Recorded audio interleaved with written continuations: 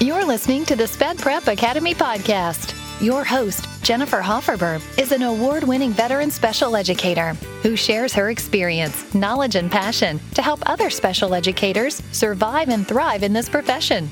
Join her and other guests as they share tips and tricks of the trade for the ever-crazy, completely overwhelming, laugh-so-you-don't-cry profession of being a special education teacher. Hey there, welcome back to the Sped Prep Academy podcast. I'm your host, Jennifer, and this podcast was created to guide special educators in their journey to become amazing teachers. My goal is to provide you with the support and training you need to become a highly effective and successful special educator. If special education is your calling and you are in it for the long haul, then this is the place to be, and I'm going to be right by your side helping you learn everything you can about being a great special educator. So you might be asking yourself, what does a great special educator even look like? Well, I am so glad you asked.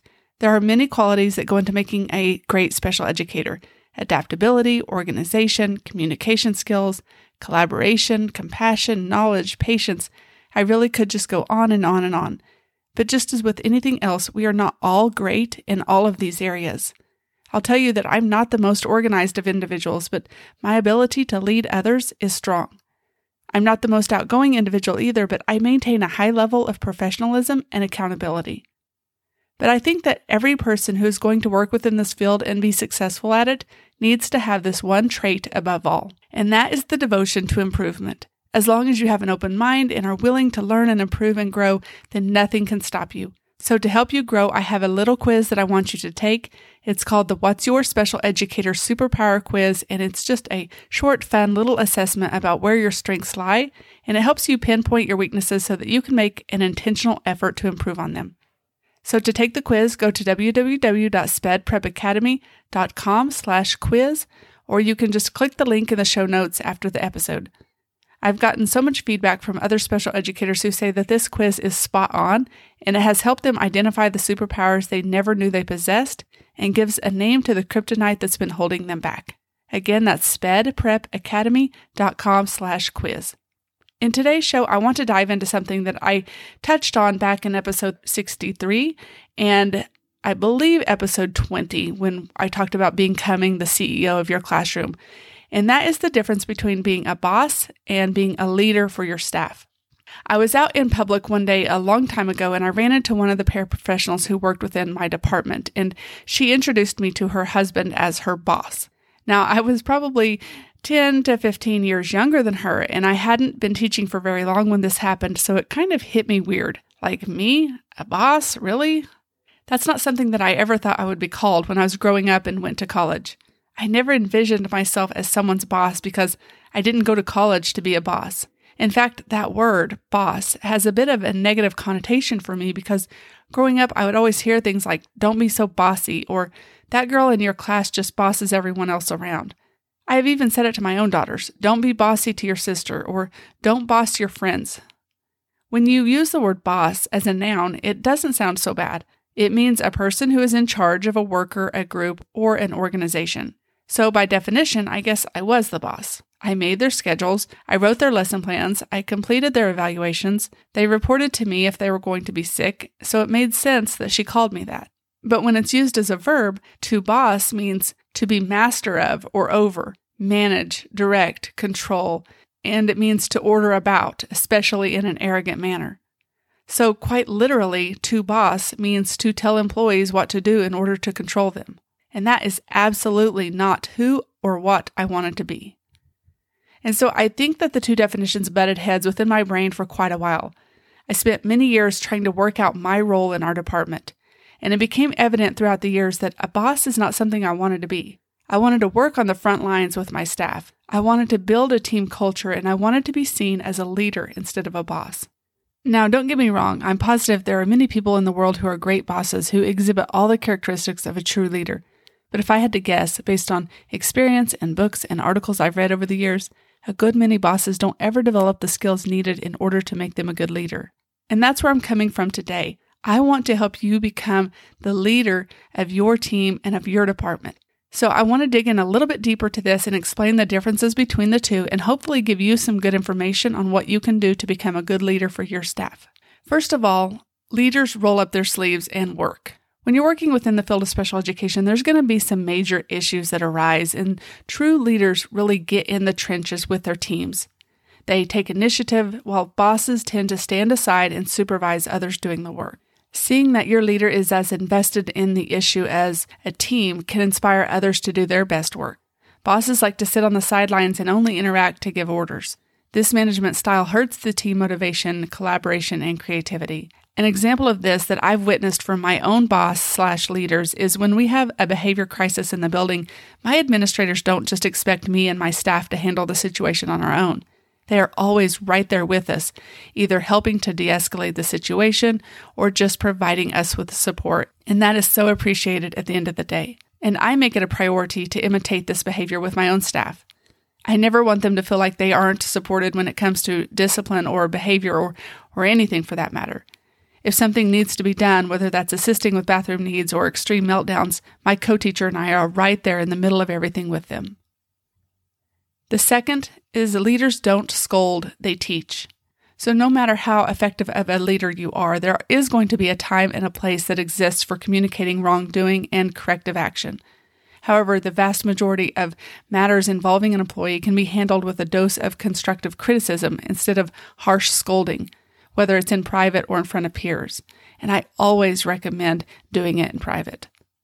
Leaders offer sound advice in private settings, while bosses tend to scold and may even threaten their employees, which can leave them feeling concerned, embarrassed, and defeated. Leaders can deliver discipline too, but their approach in doing so should be from a learning experience for employees to redirect their efforts away from what is not working. If there's something that I see during the course of a day, I will make a note of it on my calendar or type it into the notes section on my phone so that I can address it later. I then wait for an appropriate time with no students around and no other adults around, and I just say, "Hey, can I talk to you about something real quick?" And then I address it. I provide alternate solutions, and I move on. I don't harp on them or make them feel bad for whatever it is that has happened. Because Lord knows I am not perfect and I've made my fair share of mistakes, so it would be highly hypocritical of me to dog on someone for something that I've probably done myself at some point in time. It's also a chance to teach them something that they may not have known. You have to remember that paraprofessionals did not go to college and receive the same training within the field of special education as you did. For many of them, it's second nature to pick things up quickly, but for some of them, you will have to teach whatever it is you want them to learn. For example, I've had parents who want to help the child do everything, but once I taught them that the child has to learn to do things for themselves and that there is a hierarchy for providing assistance so that they can become more independent, it made all the difference. They were able to help our students become more independent by expecting more from them. The third is leaders offer equality. It is human nature to have a stronger relationship with some of your staff members than others.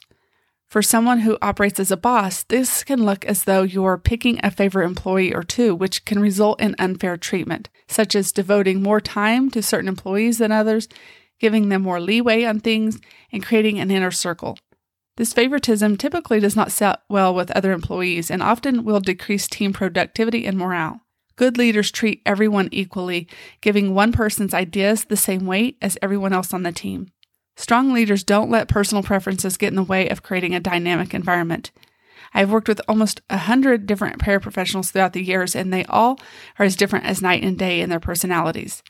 They each have their strengths, and they each have had their weaknesses, and it's my job as their leader to figure out what those are early on and to play to their strengths and to communicate this to the whole team. The fourth is that leaders listen and then speak. Good leaders spend time listening to their employees rather than talking above them. They understand the value of seeking and incorporating the opinions of others into the decision-making process. In my brain, a boss just likes to hear themselves talk. Bosses tend to dominate conversations. They expect employees to listen and carry out their commands with little or no direction. This type of attitude is not a sound approach to building a team of engaged employees who want to be valued for their knowledge and skills. Now, I am not much of a talker, so it may seem that I am a good listener, but I really struggle in this area.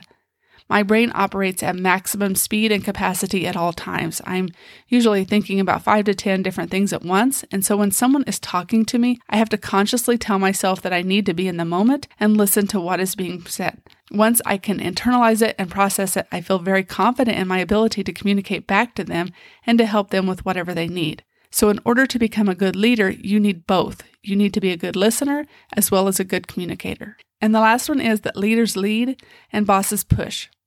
Leaders motivate their employees, which then inspires them to follow their leader's example. Bosses tend to push employees instead of directing them. This type of manager tends to never make decisions, which forces employees to work without guidance and expectations, while their manager hides behind a wall of inaction. True leaders frequently present ideas and work alongside their employees. They clearly communicate objectives to the team, and their actions are aimed at achieving goals together. This is the difference between inspiring team members and losing their respect. When a team has confidence in their leader, it can help improve team culture and motivate the staff to step up to meet the high expectations that you've set in place. So these 5 things represent some of the differences between a boss and a leader. And they seem simple enough, but simple does not always mean easy. True leaders make a commitment to put in the hard work, to assess their management styles, to understand these key differences, and then to make a concerted effort to put these good leadership characteristics into action. So when making that commitment to becoming a leader versus being a boss, the one thing that I have done above anything else is to learn. I am and always will be a lifelong learner, and self-improvement is one of my top priorities when it comes to learning things. I guess I feel like if I'm not open to learning and growing, then how can I expect my staff and the teachers that I mentor to do the same? I have read many articles throughout the years on how to become a better teacher leader, and I've read some books that have really helped me grow into the leader I am today. The first is called Shifting the Monkey by Todd Whitaker. I read this book because I was struggling with how to effectively manage a paraprofessional who had a really strong personality, and it gave me all sorts of confidence in becoming a better leader, and it challenged me to think differently about how I managed difficult situations with my staff. The second one I recommend is by John Wooden, who was a prestigious college basketball coach, and you might wonder what sports has to do with education, but everybody should have this book in their personal collection because it's less about sports and it's more about life and life lessons. It's the kind of book that can change your life. The lessons he shares about leadership are something that nobody can afford to miss. In fact, they dig at your subconscious and they make you want to become a better person. And the last one I want to mention is The Coaching Habit, Say Less, Ask More, and Change the Way You Lead Forever by Michael Stanier. This book asks the question, what can you do to become a better leader? Michael answers this question by offering aspiring leaders 7 thoughtful questions that will change their leadership habits. This book is full of practical, useful, and interesting questions, ideas, and tools that will guide any leader trying to be better, and then it teaches you how to take this information and turn it into habits and put it into daily practice. You can click the affiliate links in the show notes to find these books, but whether you read these or other ones, there's so many out there, I highly recommend that you invest in your own education to learn more about how to become a great leader. Thank you for sticking with me until the end. I can tell just by listening to this show that you are just as dedicated to the field of special education as I am, and you want to grow into an amazing educator. And I'm here for it.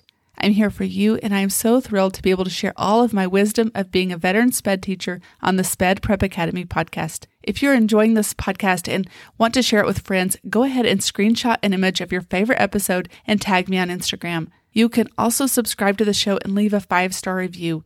They give an instant boost to my ego, and they help others find the podcast as well. And then make sure you're following me on Instagram.